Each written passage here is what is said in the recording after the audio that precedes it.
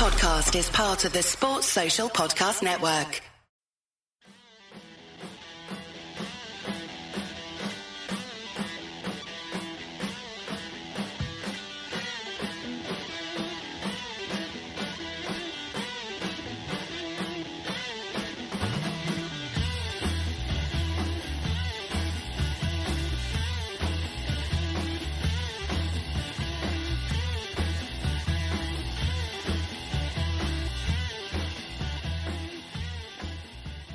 Hi guys, and welcome to the Nina Kauser show. It's been international break, we've had to take a little break, but no injuries for Liverpool Football Club, which is a big 2 thumbs up from every red. But unfortunately, there has been an injury to the Nina Kauser show. Our producer, Gags Tandon, is out. He's too busy at Anfield, gallivanting, watching the game. How dare he sell us out? How dare he? So today I am hosting, I am producing, I'm going to be reading the chat box as well.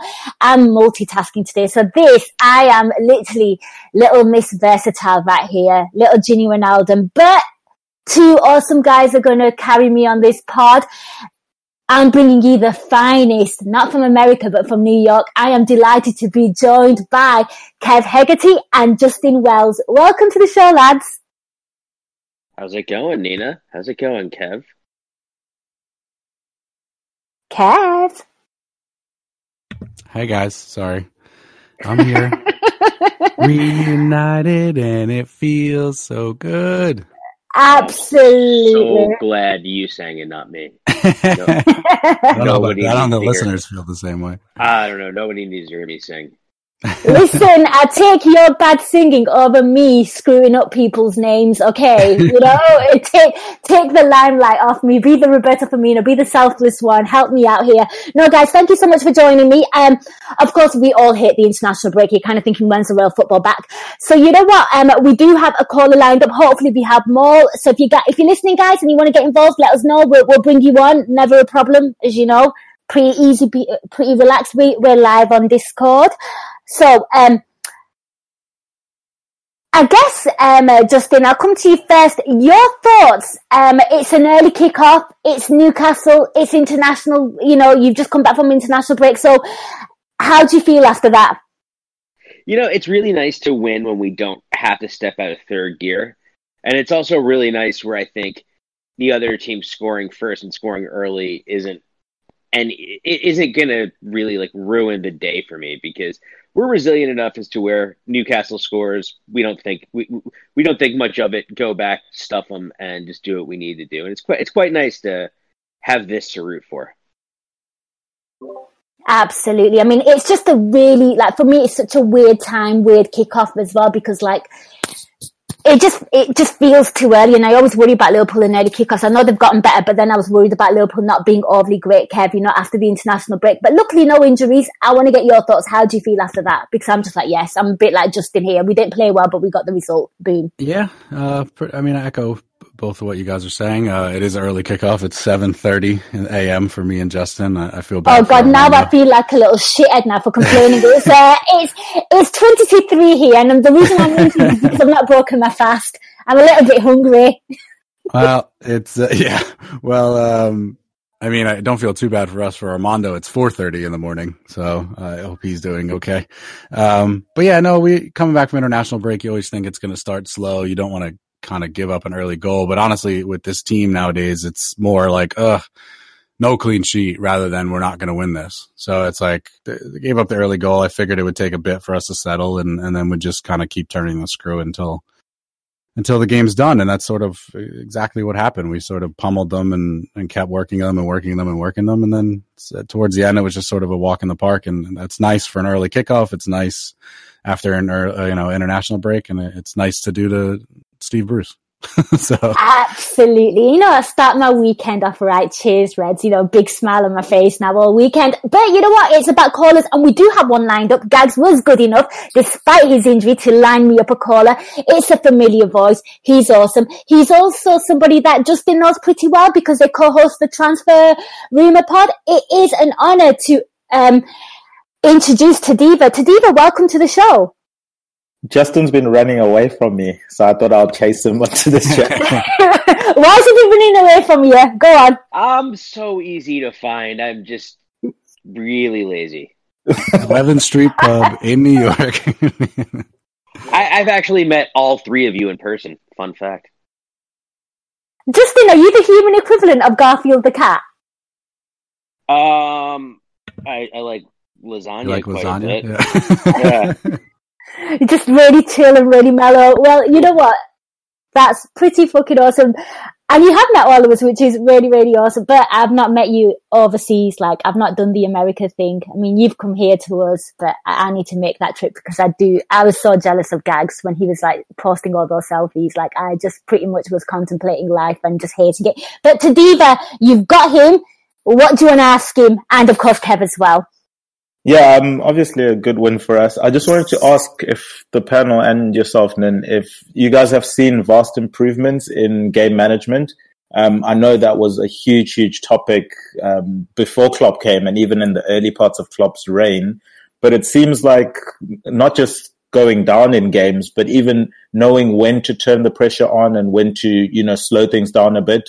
I think that's vitally important, especially with how deep maybe a City squad is compared to our one. We can sometimes rest on the ball, which is quite cool to see nowadays, and then decide, okay, for the next 10 minutes, we're going to go for it. I don't know if everyone's seeing the same thing as well. It's an excellent question, and Tadiba, we will bring you in. Kev, I'm going to come to you first on this one because I held off on this because there were some sort of changes to the starting lineup, and of course Henderson and Firmino weren't starting, and of course Oxlade-Chamberlain, a player that needs to get some game time. We need like an attacking mid, and of course Divock Origi starts.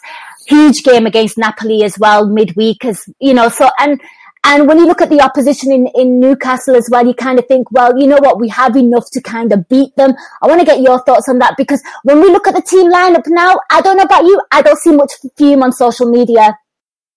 Yeah, no. I mean, you say Newcastle home, Steve Bruce team, so it's going to be different than a Rafa team, which I think is weird. I think the last time I was on the show was Newcastle, but maybe.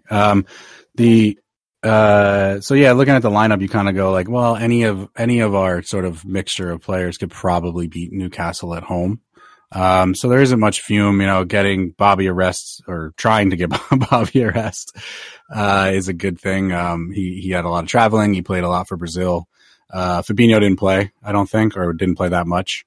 So I can see why he started, but yeah, again, traveling sort of hurt you if you listen to Fatigue Index, cheap plug there for the pro side.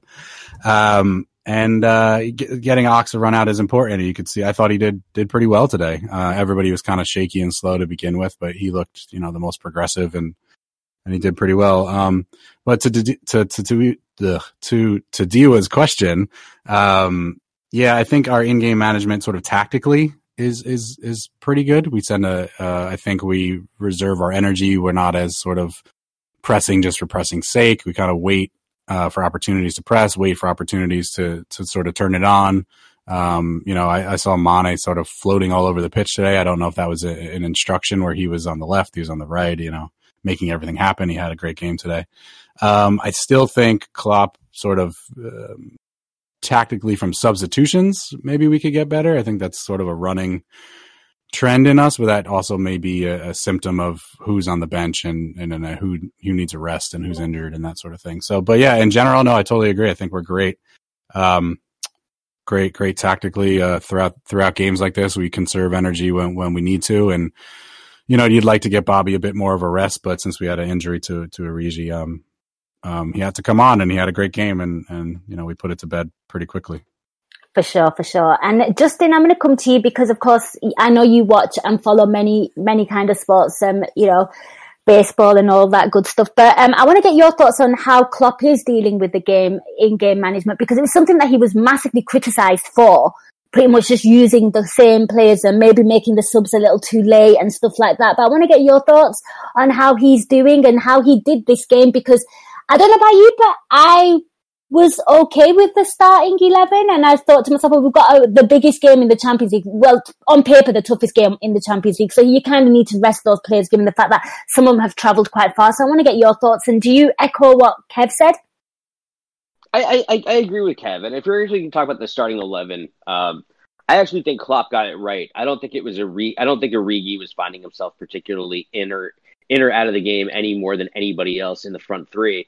I just think that the game was basically 20 minutes of the fullbacks being not very good, followed by 70 minutes of them being very good, and them getting space and time on the ball was really what opened the game up for us. And I think basically as far as game management, it looked like basically we set up to say, okay, we're going to just do this in 10-minute spurts of dominating the ball and attacking, and then just kind of sitting off and just telling Newcastle that we know we're better than you and you're not going to do much. I mean, if you think about it, Newcastle, they got a goal from their first 20 minutes, which they weren't even really that good. They just kind of nullified us, and they got it's kind of a worldy strike. It's the type of thing where you have to just accept it because it happens, but they never really troubled us beyond that. We were basically able to just play in third gear the entire time. And I'll take those games. They're not that stressful. No, they're not stressful. And I think it was always with the game management. And what I've kind of noticed, Tadiva, is we don't really rely on individual brilliance. So no, we've got those players, and of course we'll talk about it later on in the show, but I feel like collectively we're very good as a unit now. We play better. And, when we kind of did go a goal behind, it was a matter of when rather than if, which was probably something a lot of Liverpool fans would be a question in our head, like, if we get a goal, are we going to get a goal? Is it realistic? But to me, it doesn't seem problematic now that Klopp can make those little substitutions given the opposition. Like, had he made those subs against, say, I don't know, maybe the likes of a Man City, I think the conversation would be very different. I want to get your thoughts on that, Tadiva.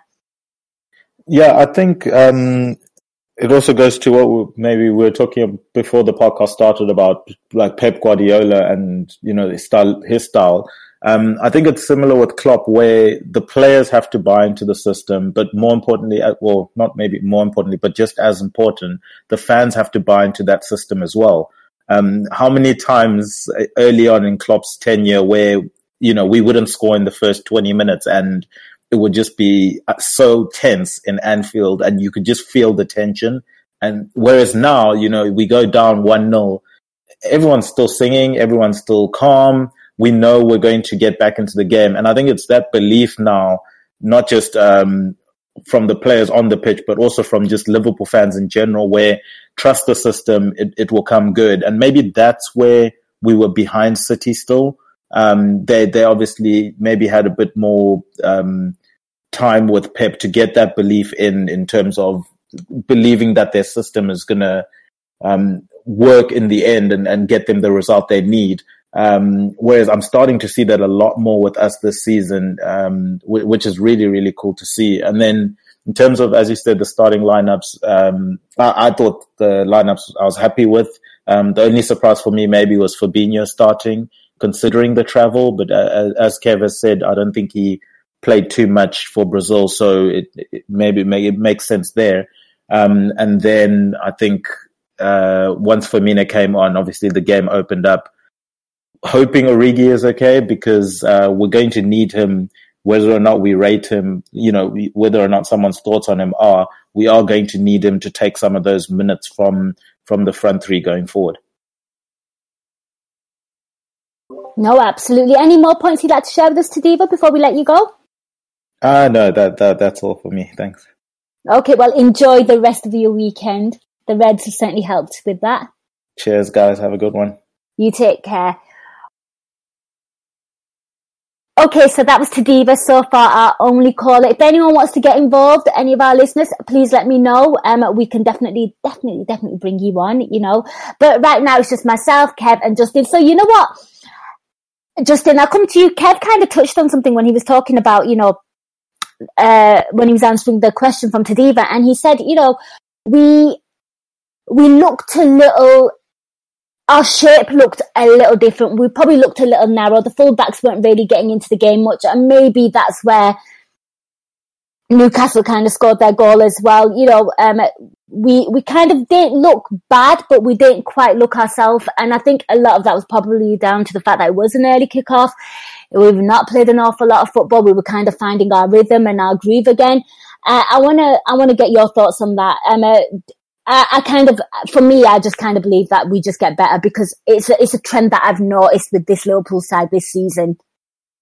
I think it's that, and I also think that you have to credit Newcastle for their opening, right? They basically, and I think, and there's a huge backhanded compliment contained in this, right? They came out and for the first 20 minutes executed exactly what they wanted to, but the problem is that their game plan was something that we figured out after 20 minutes, and they couldn't hold it for the full 90, and we basically destroyed it afterwards. So yeah, their game plan worked for 20 minutes, and what's flattering to them is they got a goal out of that 20 minutes, but we figured them out and thoroughly dominated them for the next 70. And I think that's part of it. It's I think part of it's sluggishness because of just not having played in a few weeks. And part of it is Newcastle endeavoring to do something, accomplishing it, but having what they accomplished be so short-lived that they were going to lose. Absolutely. And Kev, I'm going to come to you because I feel like you have to be a special kind of pedigree kind of team to hold off this Liverpool team. And, you always knew that, like when a team presses really well against Liverpool, they're going to tire if they're not, if they're not basically Man City or, a top 4 team, they are effectively going to tire. They won't be able to sustain or maintain that kind of intensity. And I kind of always felt like that was always the case with like Newcastle as well. That was only a matter of time before the fullbacks, like you said, are going to start getting into position, because I found that Newcastle were really they really kind of compressed us. There wasn't an awful lot of space in the box. And I felt like once the fullbacks got into the game and kind of opened up the pitch and added some width and dimension to the game, there was a lot more space and a lot more pockets. And, that's where I felt like Newcastle had a lot of their problems. Yeah, as you say, the fullbacks kind of started slow. And then eventually Trent was pretty good for the rest of the game. And Robbo had actually ended up having a really great game. Yes. Especially, both offensively and defensively, although our defense and offense look very similar when you play a game we play a team like Newcastle. But as Justin said, they sort of did endeavor to do something, and I think it's because we don't struggle against low block teams anymore. That was sort of a hallmark of early Klopp when he first came in, is that we had great pressers and we were pressing all over the place. It was a little bit, chicken with your head cut off, but and against low block teams, we're struggling a little bit where we needed somebody like Coutinho just to kind of bang one in from distance and that sort of thing. And we needed a little bit of that today, but because we're so good at breaking those teams down now, I think other teams are thinking they have to try something different to get anything from us. And to his credit, he did. And it was a bit of a mistake in the beginning, and the Newcastle goal was pretty great. It's a great finish. I don't even know if I haven't seen many replays, but I don't even know if Allison was in there if you're getting to that one. It's just one of those things. You just got to shrug at it, right? You just think, yeah, you just go, okay. Yeah. But as I was saying earlier, didn't really bother. It was like, another not clean sheet, but which I'm sure annoys Van Dijk to no end. But you don't really want to upset him, really, do you? But ultimately, everybody's kind of like, we'll go down and score soon, and eventually we did, and it was another absolute, world class type goal, and it was Mane, and that canceled it out. And then Newcastle, it kind of gets in their head, and as you were saying, they don't play that style, and they can't keep up with us, and they're going to tire, so they just sort of reverted back to what they are, which is make sure you're compact and defensive, and hopefully you can get something on the break. And they have a couple of fast players and a couple of skilled players that can kind of hurt you. But, as you said, if you're playing a team like Liverpool or a team like City, you have to get everything right. And a lot of teams don't. And it was only sort of a matter of time until they tired, until we found space, until the fullbacks started to sort of ramp up their game. And it's exactly what happened. And, even I think we would have been fine, as Justin said, with Origi saying on the pitch. But, unfortunately he picks up an injury and Firmino comes on, and Bobby has just been out of this world this season so far. It's sort of like peak Bobby, which is great. And I hope he stays healthy. And as Guy was saying on Twitter today, it's pretty much Bobby's just never going to be dropped again after this. But yeah, and eventually we wore them down, and that's what happens. And if you're not a high pressing team that can sustain that, and if you're not an extremely well drilled defensive team like a Rafa team, which we kind of struggle to break through you're going to get beat. And that was just the case today. And especially at Anfield, it's just the ball gets sucked in the net after a while anyway. So we don't have to be at our best, although, for 60, 70 minutes, we had a pretty good game. Yeah, I laughed because I just saw a tweet from Harinder which needed retweeting. He goes, when will teams learn not to make us attack the cop first half? You always lose. They think they're doing themselves a favour, and it's never the case. The problem with that is that's Steve Bruce. That's Steve Bruce trying to troll and be like, ha ha. They can't. If this game is even at the half, them attacking the Anfield Road end will make the difference for us. Yeah, it doesn't make a difference anymore. You can pick whatever side you want. Good work, idiot.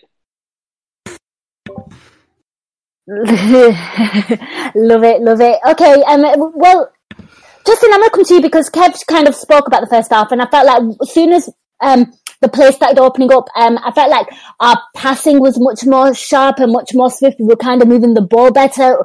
We've already said we weren't playing the best football, but we seemed to found the rhythm, and we kind of pinned Newcastle back in their own half, which was obviously, then it was just literally a matter of when. Because we just seemed to they were just out of ideas. And I want to get your thoughts on that, because it certainly seems like it's a trend for Liverpool right now where they might not start well, but then they end the second half much better.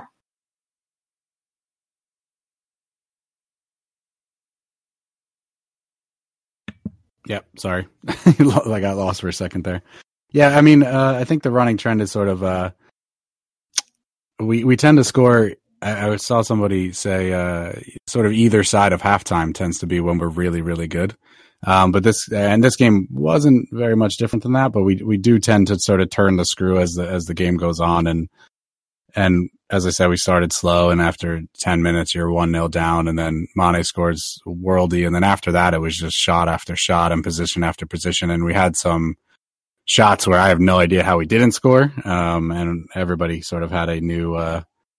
Everybody was sort of having a chance at goal, hoping for the best, and I like those sort of games where you end up with 20 plus shots a game, and that seems to be a running trend this season. But yeah, we do tend to get better as the games go on, and especially as the half goes on. And the second half, I don't think we've had a bad second half so far in these sort of 5 first games. Do you guys remember any that we tend to? I thought we looked a little slow again today. Yeah. Not bad, but just because they had a chance in the second half. But we'll obviously get to that. But Justin, I'm going to bring you in. Let's talk. We're going to start talking about individual players and sort of just different parts of them, like the defense and the midfield. So Justin, I'm going to come to you. Talk to me about Adrian, because gutted that he didn't get a clean sheet. I kind of wanted him to keep a clean sheet, but as I think Tadiva said, or Kev, I can't remember who, but I don't think any goalkeeper's saving that. Oh no, it's an incredible shot, and you just have to credit to Jethro Williams. If you're not going to score very often, you make the ones you score look good, and it's an incredible strike. You wish Trent was better for it, to be perfectly honest. If anybody's going to, I was kind of expecting a worldie from Shelby. I thought if anyone's going to do it, it's going to be fucking him. Yeah, from 50 yards. He tried it from 50 yards. He just hit the corner. Because he in fact did catch the man they were talking about, Adrian, off of his line. He just couldn't execute it.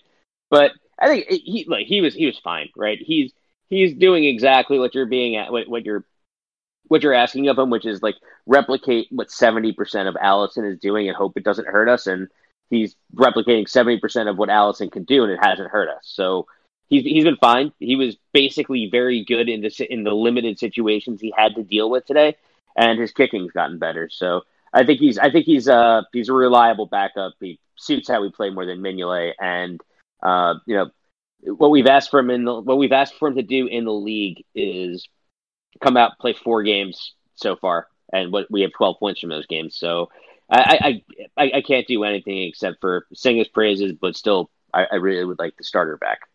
Of course, and I think that's fair. And I think every Liverpool fan would agree with what Justin said there. I mean, I want to get your thoughts, Kev, before we move on.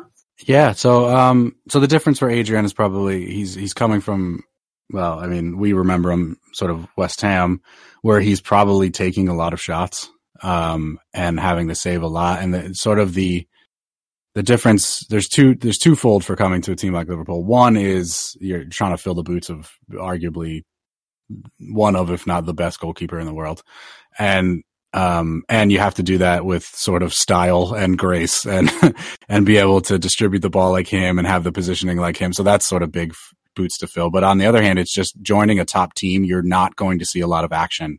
And you have to be ready for when it comes. And that's what Alisson is brilliant at. And, you know, what the top goalkeepers in the world are brilliant at. And as Justin said so far, Adrian has been pretty great, for us. You know, he got thrown into the deep end out of nowhere, and he had just joined, and now he's had some time to sort of work with the team, work with the players, and probably work on communication and stuff like that. And we have 5 wins, you know, and he's been the keeper for 4 of them. So, you know, you can't really fault him, and he seems a great sort of guy and a great personality, and hopefully he's good in the dressing room and everybody gets along with him, and that seems to be the case. So I'd love to have Alisson back, but Adrian seems a great pickup, and it was a great shout by our transfer gurus on the pro side, because that's exactly what happened.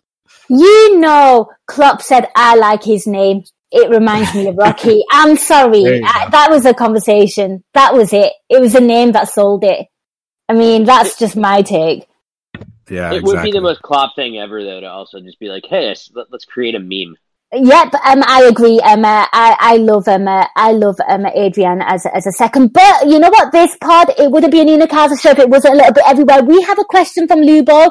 We have one from a Biblical Boy as well. We'll get to that when it's a bit more suitable. But Lubo wants to know, can we please, because we were kind of talking about the first half, can we please talk about VAR shitting the fucking bed again? After all this talk, this breakout about VAR needs to do more than correcting errors on the pitch. How the fuck did they not give a penalty for that wrestling tackle on Matip? Let's talk about this.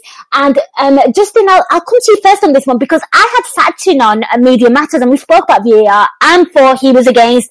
He said it's really it's got referees questioning their ability and making the right call. There's like an authoritative crisis. They're kind of scared to give penalties. But today, VAR was pretty much fucking asleep, because if that isn't a fucking nailed on penalty, I don't know what is. I mean, talk to me about that.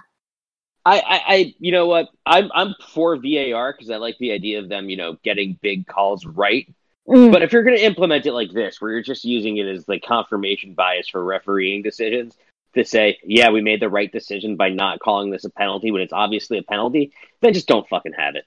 Like, there's no point. If you're not going to actually use it correctly, which in this case should be to overrule a no call and actually give Liverpool a penalty, there's no point, right? It shouldn't have referees doubting their ability.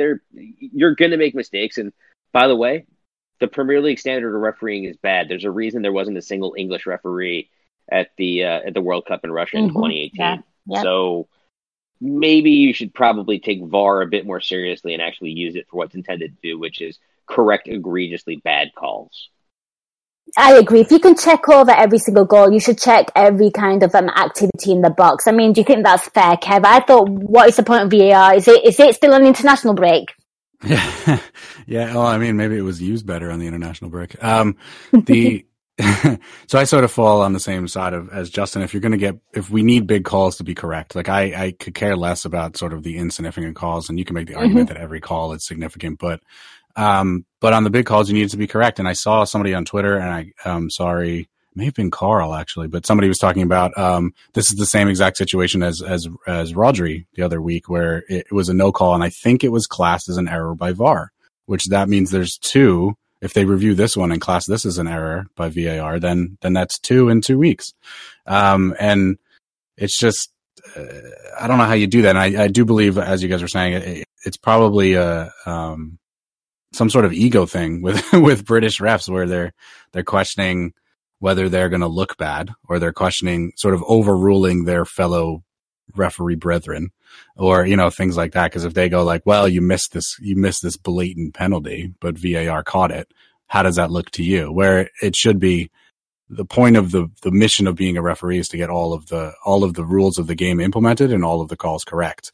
And I just think it's been gross. If this is not a penalty, then I don't know what is when you review VAR. What are they going to use it for? And I guarantee next weekend they're going to give a penalty where it's probably really, really borderline, to sort of make up for it, because because they're going to start missing egregious calls if they keep going like this. And I don't know if you guys remember the Rodri thing, but it was almost exactly the same thing where they're just hanging around his neck. And I believe they came back when they reviewed it and said it was a mistake. And if we're going to keep having mistakes, then what's the point of VAR? It's supposed to get rid of it. We might as well just have the referees being shitty and not going to the World Cup because it's the same exact thing. Yeah, Umbilical Boy just goes, if that was Harry Kane, it's a penalty. Yeah, no complaints here. I absolutely agree with you. I mean, we'll quickly tie up this little chit-chat about VAR, but I want to get both of your thoughts on this because, Kev, I was sat there and I was listening to you and you were kind of talking about authority and things. Now, I want to get your thoughts on this, lads, because if I'm an official and I see something and I think it's a penalty, right? And I have the luxury of something that will guide me either yay or nay, will help me with my decision. Now, as a referee now, my ego wouldn't be too hurt because I've just seen things with the first action kind of, you've seen it live. You don't have the luxury of a replay. So if I've seen a player being wrestled to the ground with the defender's arm around Matip bringing him down, to me, I'm thinking that's a penalty.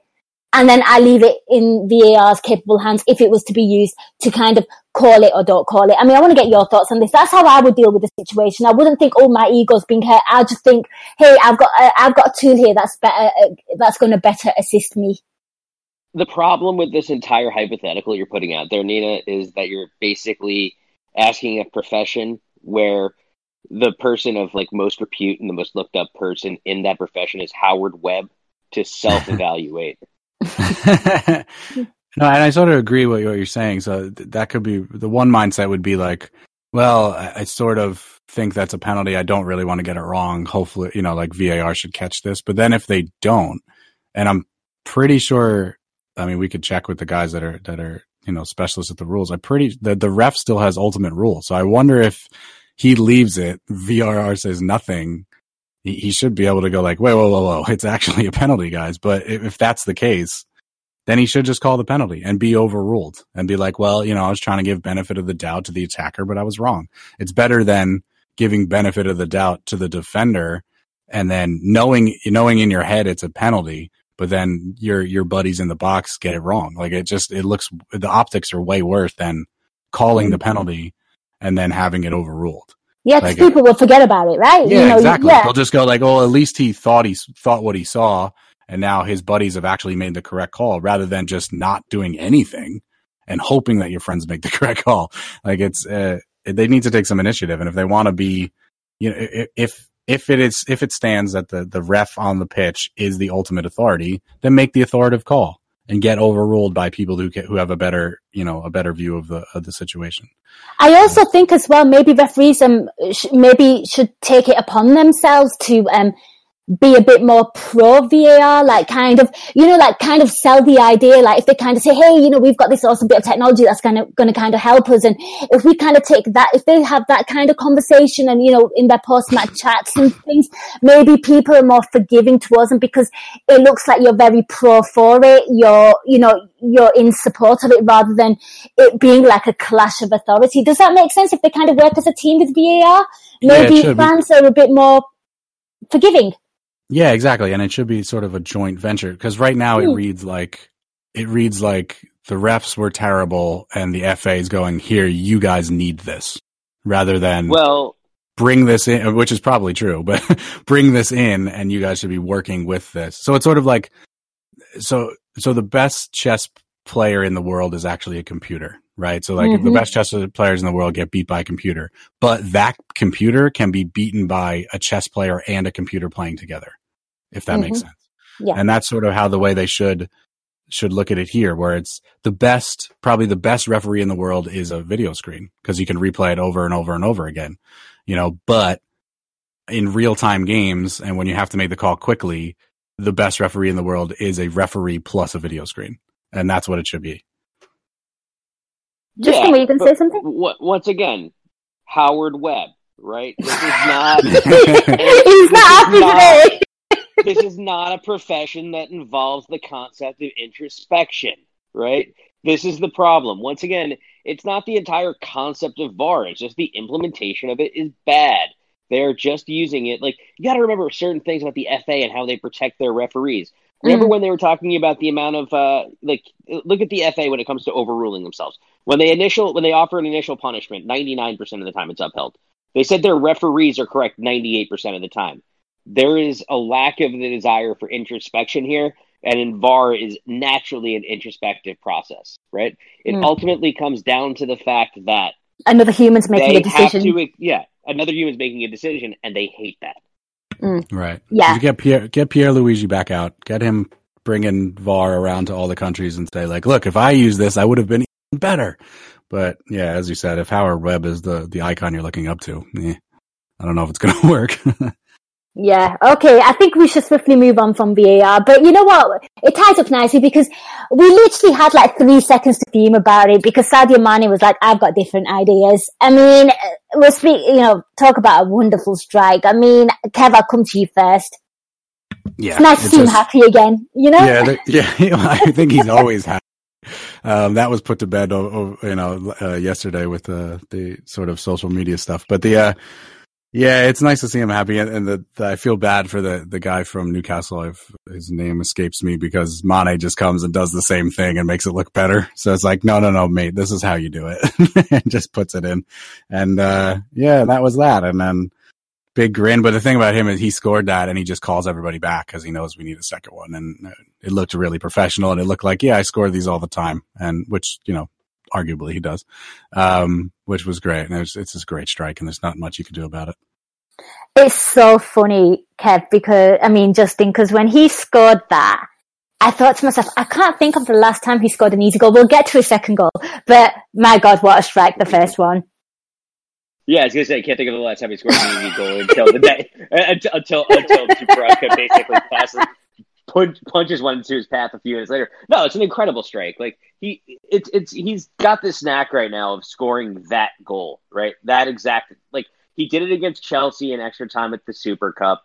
He did it. Southampton was a nice one as well. Yeah, Southampton, same exact position. And Southampton kind of just shoots that from that angle of the area. It's like the mirror image of that goal that Salah had on lockdown in his first season, where you're just cutting and shooting to the far post from just inside the other team's 18 and. Good luck to keepers trying to stop those, because that's a ball that's basically placed perfectly. That's going to be as far out of your, but most keepers can't cover that. If he has the ball going off of his foot like that all season, he's going to score a lot of goals. Absolutely. It looks like, on those seasons where it looks like the front three are all going to have a lot of goal scoring between them. But you know what? Let's get back to positions. And Justin, I'll stick with you. Let's talk about the defence, because I felt like overall handled the situation pretty well. I thought, there was a few maybe scary moments, but I thought Virgil van Dijk really announced himself, made himself big, made himself quite scary, composing. I felt like the defence did okay. They do what they're meant to do every week. Yeah, and it's also Van Dijk and Matip right now might be the best center back pairing in Europe. The two of them know exactly how each other play, know exactly where each other are going to be. And I think Van Dijk may have also found a way to tell Joel to be you can be angry, I'll be the calm one. And it's kind of translating into Joel's play, because he's a lot more assertive, particularly also when we're attacking other teams. He's really compressing space and kind of playing as an ancillary destroying midfielder when other teams are trying to get out against us. Joel Matip has become very good. Virgil van Dijk is a Rolls Royce. And defensively, there's only really, for me, one bad moment, which is just Trent allowing Jetro Williams to turn him, which is going to happen, right? But Robertson allowed effectively nothing. Yes. And the two center backs, Newcastle, to be fair, were not able to really pose any sort of threat to us, because I actually think that the three playing in midfield, once they found their stride playing together, really just dominated the game. But I thought the defense did exactly what they were asked to do. Absolutely. Kev, I don't know if you've seen Waterboy, have you? Oh, yeah. Okay, he's speaking about Matip there, and I love the fact that sometimes he could just go on a mad, crazy run like Bobby Boucher and just run at everyone. Yeah. It just looks so unnatural, but every time he does it, I'm like, go on. He's just so like gangly and tall, and he actually looks. It's so weird. He looks like a childhood friend of mine, all grown up to 6'4" or whatever he is. But he so I keep going like Danny. But they as Justin said, he's the defense was pretty good. You know, Trent got turned, and Trent got turned, but it should have really ended up in nothing. But the guy scores a fantastic goal that no keeper's really going to get to. So it's like, you know, did it really? I mean, it turned out awful, but you know, on probability, that's probably not going to happen all the time. But other than that, everybody, once we kind of calmed down and got back into the game, everybody was great. And you know, Van Dijk is Van Dijk, and Matip is fast becoming, you know, my second favorite defender in the world. And yeah, and it is funny when he gets angry because he seems like the guy that would never be angry. Like he kind of, it's sort of like a Mane situation where you're like, "What? Why are you so mad? You're so nice." But, you know, and Van Dijk is just like cool, calm, collected. Like he took, there was one instance where somebody tried to swing the ball into the box and Van Dijk heads it away, or it hit him in the face. And I'm not sure exactly what happened because you see Van Dijk just and his facial features don't even move. They didn't change. Like, yeah, how do you defy gravity so much? You know, everyone else's face would be all mangled and screwed up. Yeah, he slowly just shook his head and then moved on. And it was just like, it sort of reminded me of like, in basketball, like Dikembe Mutombo used to wag his finger at people when he blocked a shot. That sort of was reminding me. I was like, no, good try, but no. And then they just went on with their day. And I thought Robertson had a fantastic game. Trent was okay, you know, okay from an attacking sense, you know, not at his best, but, you know, we didn't really need to be. But Robertson was absolute shutdown defense and, you know, lights out on that side. And he should have scored a goal as well. So, you know, the defense was pretty good. I mean, everybody wasn't at our best, and it was kind of a walk in the park. So that's, you know, that's a good, it's a barometer for the rest of the season, hopefully. I am thoroughly convinced that before games, like Virgil van Dijk probably like spikes Joel Matip's water bottle with hot sauce. Go on. Yeah, just get him angry. Get him all riled up. I like that theory. I'm going to smile now every time I watch him play. I'm going to be like, yep. Must be. Hot sauce Joel. Yeah. Yeah, let's hope that starts trending. Right, guys, you know what? Let's move on to the midfield. I do have a lot of questions on, a fair few questions on Ox, but let's talk about the midfield because there was a lot of surprises that Fabinho played. But one thing I loved, he was just quietly just mopping everything up. I want to get your thoughts on that, Kev. Yeah, Fabinho is just another game. I don't think I've seen a game where I go like, well, he had a terrible game. So it's either like, It's either like he did his job and you didn't hear from him, which means he was probably really, really great, or he does a lot of things that you're like, wow, that was a great match. And today was sort of a mixture of both, where he was sort of calm and cool and collected. And again, you know, the travel is a sort of wear on your body. And I was sort of hoping he wouldn't play. I don't exactly know how the midfield would have shaped up if he didn't, and he's going to need a rest sooner or later. But today, I don't think he exerted himself too much. No, but he was just great. You know, he times his tackles so well. He protects the defense so well. He's also sort of quietly marshals people in midfield. You know, the captain was, you know, Henderson wasn't on, Milner wasn't on, so you need that other sort of guy. I think Genie's maybe a bit too quiet. Fab's quiet, but he sort of leads by example. And I just think he's a Rolls Royce in midfield. He's one of the best defensive midfielders I've ever seen. And I think he's still got a level to go. And today didn't prove me wrong in any way. Absolutely. And it just demonstrates the importance of having that kind of specialist player because, you know, when we were like sort of taking corners, he might have been like the deepest and, you know, he allows people like Virgil van Dijk to kind of stay in the box and, you know, Matip to be threats because they know and they have that assurance that they've got a guy there that can actually clean up and do what needs to be required. And, you know, there's just so much to his game because it's not just the defensive stuff, but he has the ability to kind of ping a pass as well and look for a pass. Well, so I'm going to preface this by saying I think that was easily the best midfield performance we've had all season. Yes. Easily. As far as like, when I think of a midfield, I think of like, what are the two main functions I need my midfield to do, right? And I think anything above this, as far as I'm evaluating a midfield, anything above this I view as a bonus, right? Keeping the ball, recycling the ball, and maintaining possession, and then cutting off the other team from attacking. They did both of those today, right? Newcastle really couldn't play on the break, really couldn't get out for long periods of time. And then also on the ball, the worst passer of the three of them is Fabinho at 93%. And like, we're not talking about small samples of passing too. I think Ox is 53 of 56 passing, Ginny's 75 of 78, and Fabinho's 76 of 82.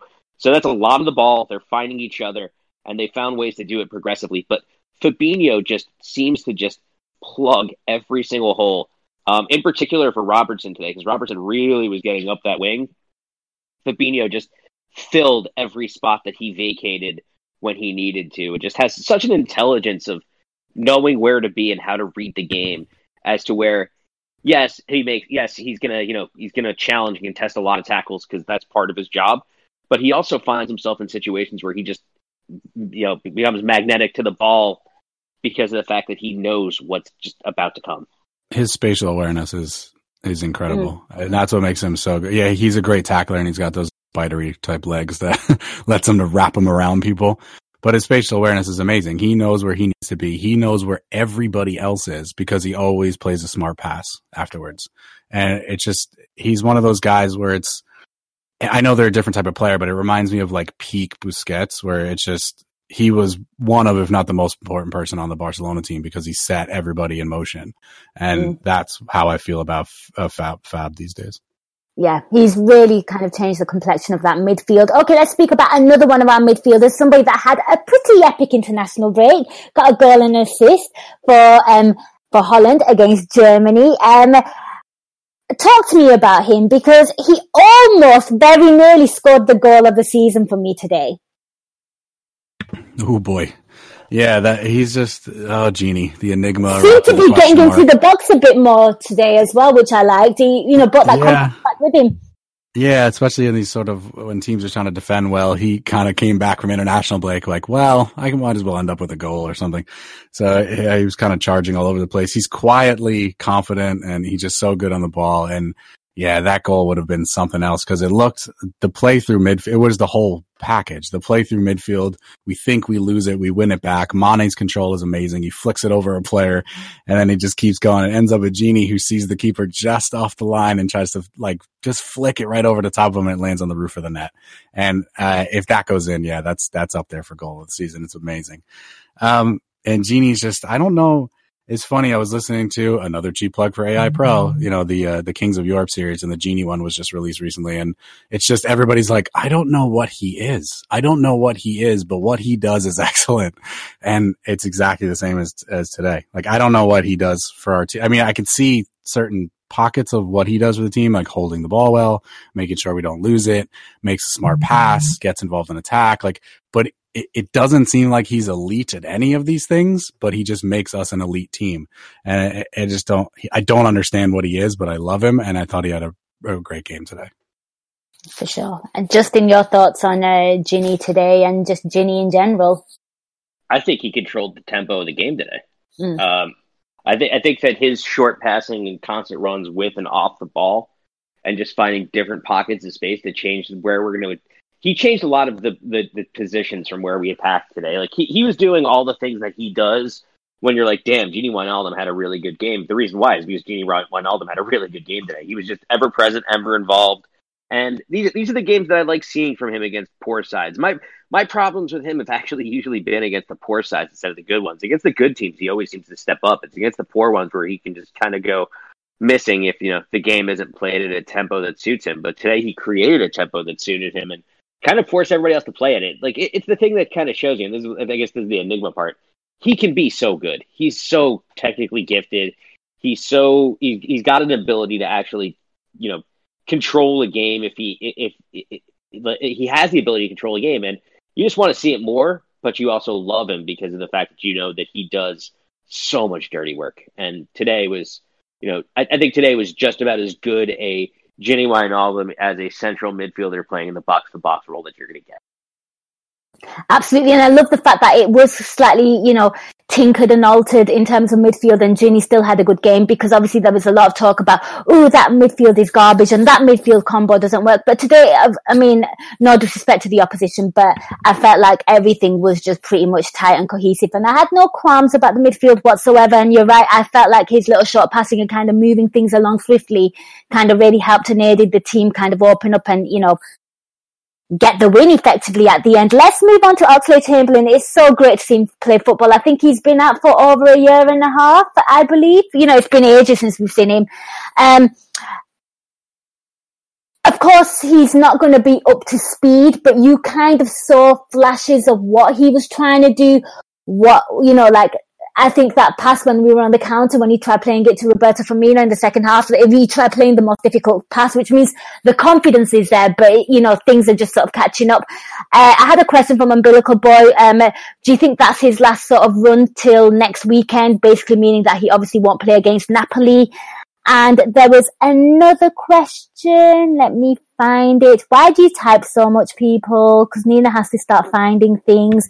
But I think there was another question by one of our subscribers. I can't think who, and I can't find it as well, which is annoying as crap. But basically said along the lines of, Ox looked good. You can kind of see that what he's trying to do, but the quality just isn't quite there just yet. I mean, I want to get your thoughts on him, Justin. I'll come to you first. I think he's a player who's coming back from a devastating injury, who's showing positive signs, but still just needs to play more football, right? Mm-hmm. I think he was pretty good today, all things considered, particularly in the pressing game and kind of stifling Newcastle off the ball. He was quite good on the ball. He did a lot of. He didn't try, I think, too many things that were too risky in positions that were going to cost us. So it's the type of thing where he got the ball in positions where he could try a lot of things, and it was all going to be pretty safe for him to try for something audacious, and it didn't really come off. But he you could see that he's trying to make things happen both with the ball at his feet and by moving it. And there's a lot still to come there, but I think it's encouraging. It is, and whilst Justin was speaking, Kev, it was Rupi who came up with that question about he's looking better, and Dell said Ox will take a couple of months, maybe 2 months to get back up to scratch, and I think that's fair, but it's great that he's having these little runs against these kind of teams to kind of build up the confidence, build up the fitness, and of course we kind of need that attacking midfield option kind of player, given the fact that we don't know what's really happening with Naby Keita as well. So it's just another kind of player, another kind of threat, and more depth to this team and squad. I want to get your thoughts on Ox's contribution today, because I thought he was okay. Yeah, I thought he was, I could see what he was trying to do. He didn't annoy me or infuriate me in any way, shape or form. Well, that's a good start if you're not annoying Nina.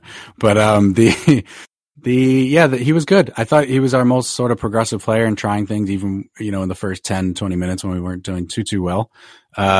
He was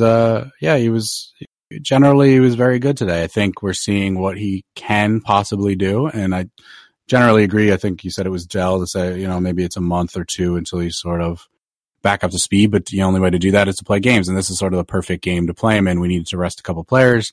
We needed sort of a more, advanced number 8. And that's exactly what he gave us today. And I thought, as Justin sort of said earlier, the midfield, this was a great midfield performance. It was really balanced. And I think that's why, we had Fab, who sort of cleans up the mess. He gets in the spaces he needs to and contributes to the attack. Genie had a great Genie day where he's just controlling the ball, keeping the tempo going, keeping us all ticking over. And then Ox was the more progressive one, playing the passes we need to. And I agree, what Justin was saying about he had sort of the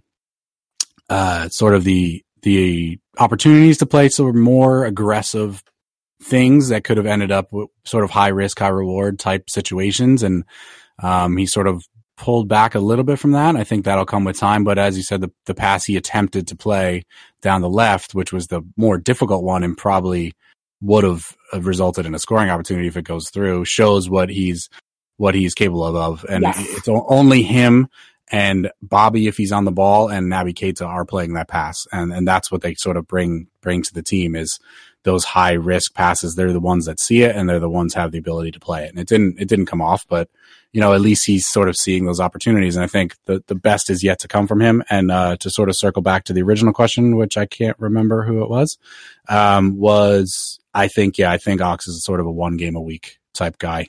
I don't think he'll play against Napoli. I think, we'll go back to sort of the midfield that we started. Going to ease him in, And we don't want to burn him out too quickly. And, he does have this injury history. I know they're major injuries and things like that, and he has to be come back slow anyway, but I think he's sort of going to be a managed type player where he may play, either in the Champions League or in the Premier League, but not both. And that's sort of the way we'll go. But overall, he had a good day, and I'd like to see more of him. He seems like a great guy, and I like him in Liverpool, and yeah, I'm a big fan of Ox.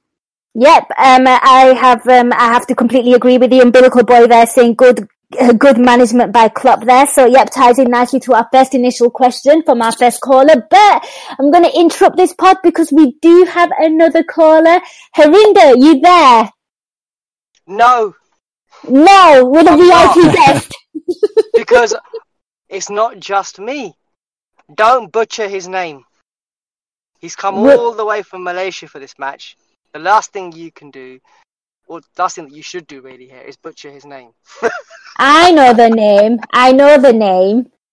Yeah. Go on. It's Harinder and Jagdesh. We're missing Gags, obviously, but welcome to the show. He's in the back. What's he doing? Collecting pressing stats. For fuck's sake. Hello. Hi, thank you so much for joining us, Jagdesh. Well, you know what? One of our subscribers goes, I think it was Steve Pizza, who said Jagdesh has got 100% record. Awesome. Yes, I do. So come on and talk to me. How was that? How was the experience? It was awesome. It was something out of this world for me. I was telling the guys I really feel like part of the family today. But the game was something else. I think Bobby was my man in the match. Yeah, fair enough. And Harinder, how was it for you today? Easy, fun? The highlight for me was Steve Bruce acknowledging his song. Yes, I read a tweet about that. For those of you that don't know, the Liverpool fans started singing Steve Bruce. He's got a fat head, and he acknowledged it. Big fat head. A big fat head, and he acknowledged it, and he got applause back. So fair fucks to him for that. So we're all actually orbiting Steve Bruce's head. It's the celestial body by which we all orbit Steve Bruce's head. Oh shit! How you doing, Justin? You alright? I'm doing okay. How can you not be after that? How about you, Kev? All good? Yeah, doing good. Just banished to the basement because, the 2-year-old runs my house. But all good. Top of the league, boys. Yes, sir. 5 in a row. Yes, sir. We're happy, although I did call you out in the pod. I said you're an injury sick note. Well, being at the game is not injury sick note. It is. How dare you sell me out? How dare you sell out your subscribers? Do you see people? Who's the loyal one? Who's your king? Me. King? What? Yeah, I've had a sex change. Have you explained this to your mum how you're not her daughter anymore then? It's the deep voice. What the fuck? There is no deep voice. I think I'm more worried about the extra leg, to be honest. Stop it! Piss off. You're disgusting. I blame Jagdesh. You said you're the king. Don't blame me. I'm blaming Jagdesh. Guys, this conversation is going to be cancelled. Blame Jagdesh. You can't blame Jagdesh. He came all the way from Malaysia and we won. Justin's virgin ears. I know. Do you mind? This is a family show. Piss off. Okay. Fine, we're going. Have an awesome time, guys. So far. Alright. No, thank you. Take care. Up the Reds. Enjoy your journey. Yep. Us. Yeah. Jagdesh on the plane to Napoli. Liverpool, top of the league. Champions of Europe. We are the champions. Champions of Europe.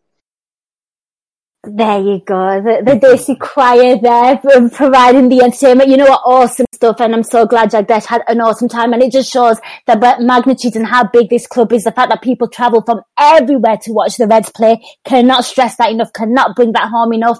It's awesome. It's brilliant. But guys, you know what? It was great for Gags, Jag, and of course Harinder to drop in. Let's carry on talking. Let's talk about the forwards. We kind of spoke about Divock Origi. You can kind of see what he was trying to do. He was kind of forced out left. But let's talk about the attack, because I felt like it was one of those games where 2 out of 3 performed, 2 scored, and but yeah, Roberto Firmino had a great game. I mean, I can't get my head around the attack. I just think they are such a head fuck to just kind of analyse. It must be a nightmare for defenders.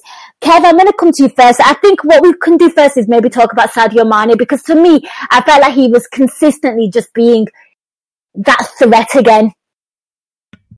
Yeah, he just came out of the blocks like, I'm just going to run this show. I don't know if he was just spurred on by all the social media stuff about him and Salah and all that stuff, which I'm sure, as we said, when it happened, there was nothing in it, and they're still buddies. They're just in competition with each other, and they make each other better. But he just came out today and he was great. And I saw, as I was saying earlier, that he was everywhere. Like he was playing. So we had a weird setup in the beginning where sort of Origi was drifting wide and the other two were kind of moving into the middle more and more. But as we sort of adjusted, and Origi, I don't know if it was tactical or just what the guys were doing out there, but as Origi kind of moved more into the middle, then Mane came alive. And he was everywhere. He was on the right, the left, through the middle. He did whatever he wanted, and he scores a world-class goal and then gets an assist from a goalkeeper for another one. And it was, you could see everybody was trying to give him the hat trick. He was passing it into people so they could flick it over the top to him and that sort of thing. And, but no, he had a great game, and he seems a great personality, and he fits so well into this team, and he was a great pickup by us in general. And, today was no different. And, he deserves all the plaudits he gets for today because he was excellent. He was absolutely excellent. And Justin, I want to get a word on you from Sadio Mane as well, because I love the fact that we have 3 very, very special strikers, but like today he just seemed super duper up for it. And, one thing I kind of did notice about what maybe even helped him, Robertson's game, somebody that we kind of gave a lot of praise to, but there was really some good link-up play. And I saw Sadio Mane dropping quite deep today as well, which was quite, nice to see. I think Sadio's fantastic. There's a thing about all 3 of those forwards that I find kind of fun, which is for 2 of them, you don't know what they're going to do at any given second, and that's what makes them impossible to defend. And that's with those 2 I'm talking about. It's Firmino and Mane. Whereas Salah, you know exactly what he's going to do, but you're just not going to stop it. And it's a terrible situation for a defense staff to come up with, where it's just like the one guy we can't stop, even though we know exactly what he's going to do, and the other 2 guys we can't stop because we have no idea what they're going to do. But the only people who know what the other 2 are going to do are all 3 of those front 3. Like they're also just, there's such a chemistry with them and knowing where to use the ball in dangerous situations that it's just impossible to defend. You're good luck trying to keep a clean sheet against that. If that's your strategy, like, it's not a good one. Yeah. Absolutely. And you know what? I couldn't agree more. Of course, his second goal, I mean, talk about a tap-in. Easy goal. He could have got a hat-trick today. But, there were so many players that could have gotten the score sheet today. But just talk to me about that, Justin, because it was just kind of, he's just scored again, Yeah, I mean, the second goal and is just incredible from the fact that it's Bobby Firmino ripping the ball away from the other team, passing through to take out their midfield and their defense, and forcing the keeper into a mistake that Sadio is just in the right place for. But I mean, the second goal, it's Sadio gets the tap in, but that's Bobby just being a mad bastard. I don't even know who tries that pass, where it's just like this is just a pass through that realistically shouldn't get there, but does. Like, there was no reason to expect it, and that was what was gorgeous about it. Absolutely. And you know what? We'll speak about Roberto Firmino, but how nice is it? 2 goals for Sadio Mane, 1 and 2 assists for Bobby Firmino. I mean, tick. I mean, it just needed Roberto Firmino to kind of score as well, just to kind of give it the whole glossy finish. Let's speak about Roberto Firmino. I mean, Kev, he's just basically said it there. He comes on in the second half. I mean, you kind of wanted him rested, but you knew when he's going to come on, we're going to just look like a different beast with him on. I did a video on him, like a cheeky plug for my new venture on Instagram, the Nina Kauser Show. Do check it out on Instagram. I actually did a video on him, and he pretty much demonstrated all the things that I love about Roberto Firmino. He is completely selfless. He will sacrifice himself for the team, but at the same time make everyone better. And at the same time, he doesn't lose any gloss or finish off his own performance, because those, that flick, that back heel, fucking hell. Yeah. And he tried it again. He loves it. He loves a back heel and he loves a no-look goal. And if you can get both of those, that's his perfect game. And he got one today. But as you said, he can basically make way for the rest of the team to take the plaudits, but he still gets plaudits. And that's how good he is. He just, like today, he doesn't score, but we go, he completely ran the show when he came on. And, yeah, as I said earlier, I think we might be getting peak Bobby, at least this first part of the season. Last season, he was a bit slow to start, and that is not the case here. As I said, you kind of, my guess is he was going to play 20 to 30 today. But that changed after the injury, and he just comes on. He looks like a Ferrari, and he just does, he works hard. He makes great passes. He's great with the ball at his feet. He can score goals. He's got everything. And he's just I think he's just the perfect sort of Klopp player. And today, just go back and watch the back heel for the Salah goal. It's just, it's so nice. And yeah, I think Trev Downey's been putting it up on Twitter every couple of minutes, I think, just so everybody sees it. But, yeah, he was great today. And, I love the guy. He just seems, again, it's these personalities we have in our team. They all click so well. They all get along. They all work for each other. And Bobby seems like sort of the joker of everybody. But he backs it up with his play and his hard work. And, Gags just put in the chat here, he created 3 big chances in 55 minutes. That's depressing, you. That's depressing. That's insane. 55 minutes, he creates 3 big chances. It's just, he's incredible. There's not much more I can say about Bobby is that, as Guy Drinkle put on Twitter earlier, he can never be dropped again. For sure. And 1 goal via pressing due to Bobby. Look at that. Hey. Okay, look at this exclusive stats coming on a Nina Kauser shot. Just saying, we get the hot takes right here. Justin, speak to me. You called him a mad bastard, but it's crazy because I watched the game on BT Sport over here, and despite the fact that Sadio Mane got 2 goals, they gave it to Roberto Firmino because he just made that much of a difference. Despite us, looking like we were in control, he comes on, we look like a different team altogether. He takes us from a drawing position to a winning position. Draw. I'm sorry. It's funny. I just, sometimes you need to shut up. You gotta have a throwback, right? Yeah, but no, I love that guy. He's incredible. All he has, he's a ball of energy that also has the skill to match. Like, what isn't to love about that? He tries the most ridiculous shit. It comes off far more often than it doesn't, and he does it all with like a somewhat mischievous, maniacal smile on his face. I just think he can't close his mouth because his teeth are too big. That's my theory. It's possible, but everybody should like that. That guy's the best. He enjoys doing what he's doing. Like, isn't that a big part of being able to identify with a footballer? Is like they're playing a kid's game for a living, and like they get to, and they love doing it. Like, everybody should be drawn to that. For sure. I mean, Unbroken Boy there just said how much would Pep Guardiola would love Bobby in his team. You know what? I'm going to step all over that and say, you know what? I don't want to entertain that thought. No one can have him. He's just too important. I think Kev hit the nail on the head. He's a very much Klopp kind of player. And I think he suits how we play and the players as well. I don't want to even think about that. Do you agree with me? I'm sure Pep would want him and love him. Yeah, fuck off, Pep. There you go. Justin there pulling no punches. He'd be great in a Pep Linders team. Yeah, in the Pep Linders team. I like that. Okay, let's move on to Mo Salah. I mean, it was he had a pretty quiet game, didn't he, Justin, in the first half, certainly. But then you can kind of see the willingness, and he was trying, and he was making all the intelligent runs in, like he was having a bad game. But it was just so nice to see him get a goal. And fucking as soon as he ran through after that flick, the back heel from Roberto Firmino, the guy is not going to miss from there.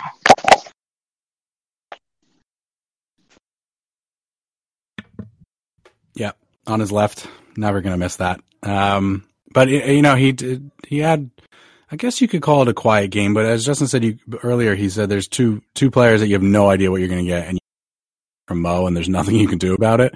And he does it all game. So he's constantly making runs, constantly looking for for the through ball, constantly looking for balls over the top. But he also comes back and gets, in sort of the more linkage play between the front three and, between Ox, and he just does everything. He's so talented, and he capped it off with a goal, which he probably deserved. And he's pretty, he's amazing. There's not much more you can say. And if you ever follow Simon Brundage on Twitter, you could see how good he actually is per minute. And it's just, we've rarely seen a player this good, this consistent for this long. And, and long may it continue. And he did, as you said, Bobby deserved a goal today for his performance. But all of the front three did. Mane was incredible, and Salah just keeps going and going and going. And no matter what, what he's going to do to some extent, and you just cannot stop him. And Justin was right. And today, he couldn't be stopped, especially after that back flick. Please. Bobby's so special. The back flick takes, it's an impossible situation for Newcastle's defense to have to handle, right? As evidenced by the fact that Liverpool scored on it. But you have the fastest player in the league running at you at pace and laying the ball off to the craftiest player who's going to take three players out without looking at where he's moving the ball to, right? How do you stop that? The answer is you don't, and they didn't.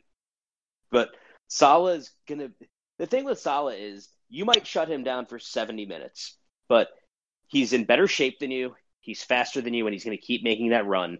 And he's going to do it. And the only thing that you can hope is that he fluffs his lines, because you're not going to stop him from getting a chance in a game. No, you're not. Well, I think overall,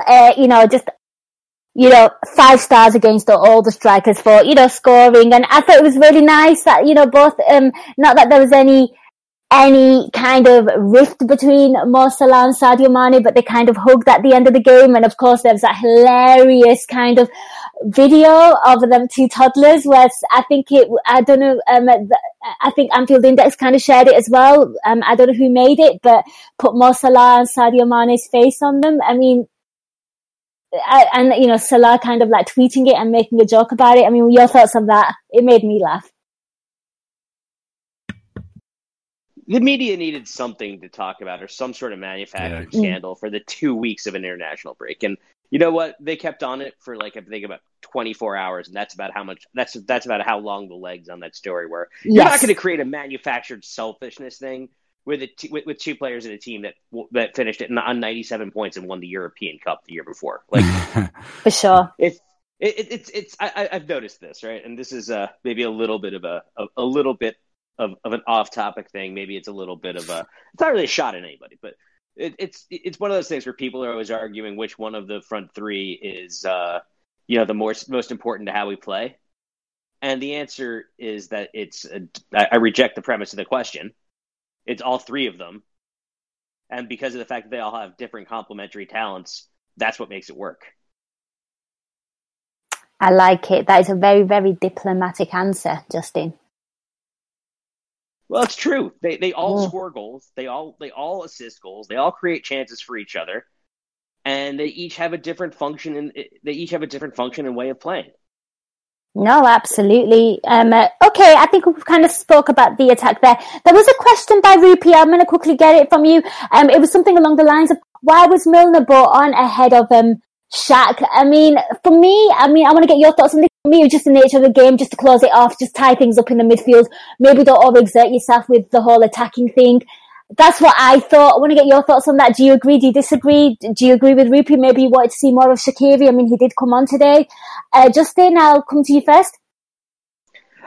You know what? I think I actually agree with this. I would have preferred to see Shaq before Milner, but I think kind of a game that's 3-1, or I think, what was the game state when Milner came on? Was it 3-1 or 2-1? I think it was 3-1. It was 3-1. Okay, it was 3-1.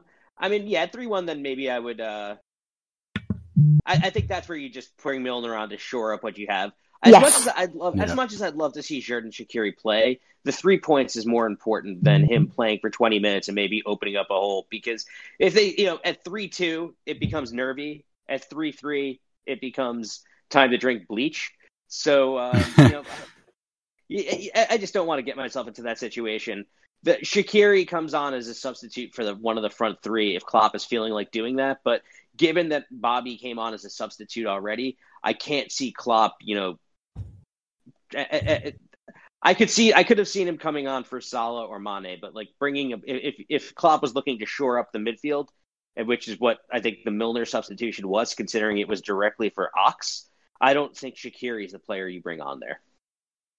Yeah, no, I'd agree. Again, I'd like to see more Shaqiri, especially when the game's pretty much done. I think Milner came on in like the 75th or 6th minute, and then Shaqiri was on somewhere in the 80s. But I think Milner's probably not going to play against Napoli, right? So bringing him on is just getting minutes under his belt. He's probably going to be used coming up. We got Chelsea after that, and I think then we have a cup game, so he might play in that. So I think it was just about keeping his levels up. Shaqiri, the interesting thing, Justin, that you said there is that Shaqiri came on for Gini, which I thought was maybe it's just kind of using that last sub and giving Gini a rest, but he came on for a midfielder, which was interesting. But I don't think it's driving any narrative that Shaqiri might play in midfield. I don't know, but yeah, no, Milner coming on, I think was just sort of, as you said, shoring up midfield, making sure we didn't do anything stupid, and kind of using his head to calm everybody down and get the game over the line. Yeah, there are two substitutions that I never want to see in my as far as what we have in the squad. I don't want to see Adam Lallana brought in to play in a front row. When Klopp warms him up, I have a theory. It's just to keep his steps up on the Fitbit. Get your steps in. Maybe they're having a challenge, like a walk challenge. Like, I never want to see Lallana play in the front three, and I don't ever want to see Shaqiri play in midfield. Like, if Shaqiri's brought into a game to replace a midfielder when we're trying to, we're chasing a win, he's going in there to play as a forward, right? He's a forward. He should play as a forward. Playing him in midfield, I mean, it doesn't do it for me. I think that's fair. Right, guys, I think we've kind of discussed everything on the game. Thank you so much for your questions. But lads, before you go, man of the match is a hard one. Because, there were some, you can go for like your obviouses, for like your Sadio Mane, Roberto Firmino, but then people like Robertson had really good game, Virgil van Dijk, there's, Fabinho, I love people that actually stepped up today, so I'm really intrigued where everyone will go. I mean, it's going to be really interesting. I will come to Kev first because you look like you're squirming. Yeah, I am a little bit. I wasn't looking forward to this. Bilgo Boy says Pep Linders, I guess, for celebrating in Steve Bruce's face, which is pretty good shout. But this is a tough one. Because I was thinking about this during the game as well. I was like, do I go obvious, which you could, or do I go quirky? Because I did think I was watching Robertson and I was like, you've had a really good game, Yeah, I think it's got to be, it's Bobby, Mane, Robertson, Fabinho is probably all at the top of the list there. But yeah, I don't know. I'm really tempted to give it to Bobby just because he sort of changed the game and he created, as Gag was saying, he gave three big chances in 55 minutes is obscene. But actually, because of the sort of the false narrative against Mane, I think I'm going to give it to Sadio Mane. And what kind of tipped me over the edge was look, there's only one at work, Kev. You're going to give it to everyone. No, I'm going to give it to Mane. So the Liverpool Twitter account tweeted out that Sadio Mane is the first player in Premier League history to play 50 home games for one club and not lose. So I'm going to, he had 41 wins and 9 draws. So I'm going to give my man of the match to Sadio Mane today. I mean, there'll be 0 grumbles for me, whoever you gave it to. That is a really good chat and I really like that stat. So thank you, Kev. Justin, how do you vote? I'm going to go with Martin Dubravka. He had a great assist for what turned out to be the game-winning goal.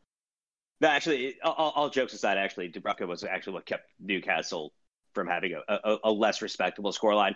But I'm not going to overthink it. I'm actually just going with Bobby Firmino because he's a mad bastard who does crazy shit. It always works out, and I love him. I think that's fair. I was thinking of going quirky, but it's hard to look past what Roberto Firmino did. And when he came on, we actually went from a drawing position winning position. He's absolutely vital. I have to agree, but Sadio Mane is a great shot as well. Guys, let us know who's your man of the match if you're listening as well. I mean, I thought Robertson had a good game. I thought Fabinho had a good game. So you know what? There was some really, really good shouts today, but yeah, I have to as well go and give it to Roberto Firmino because I have an agenda. But guys, thank you so much for joining us live. Thank you for the callers. A massive thank you to Kev and Justin. But before I let them go, I'll let them plug their Twitter handles and, of course, anything that they're working on. Kev, I'll come to you first. Where can the good people find you? You can find me here on Discord, which you guys should be a part of. I'm just Kev. I may be the only Kev. I doubt I'm the only Kev I see. And on Twitter, it's at Kev Hegarty. I'm just spewing my bullshit all over the place. You can agree with me or not agree. Talk about stuff. And that's it for me. I'm not really working on anything except trying to keep this little monster who's yelling behind me, if you can hear her in the background, in check.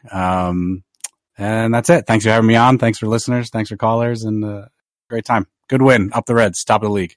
Up the Reds. Top of the league. Yep. Do check out Kev. He also is part of the USA podcast. They podcast as and when they can as well. It's always great to get their insight. Justin, what about yourself? Where can people find you on Twitter and what would you like to plug? Are you working on anything? You can find me at Rolls on Shabbos, SHABBOS. It's a reference to the Big Lebowski. Great film. And as far as plugs go, I'm not really working on anything, but I will always do my basically. There's a lot of hungry people out there, and if you can, bring some food to a food bank. Always. Could not agree more. For my part, I will be back with a Euro Incision this week, hopefully discussing a win. And if you are on Instagram, I've started a new little project where I kind of do daily content. I am going to give myself a weekend off because you know what, I'm human. So it will be 5 days a week. I upload daily videos. If you want to check that out, all you got to do is go to Instagram and it's at the Nina Kauser Show. Do check that out. I'm working kind of hard on it. I am actually working very hard on it, and your support would mean so much to me. Keep it locked on AI Pro. There's so much great content. Once again, a massive thank you to all the subscribers who have joined us live on this call. Wouldn't be a show without you and the callers. Massive thanks to Kev, and a massive thank you to Justin. I will be back for the next episode. Till next time, I have to say, up the Reds, enjoy being on top of the league, and have an awesome weekend.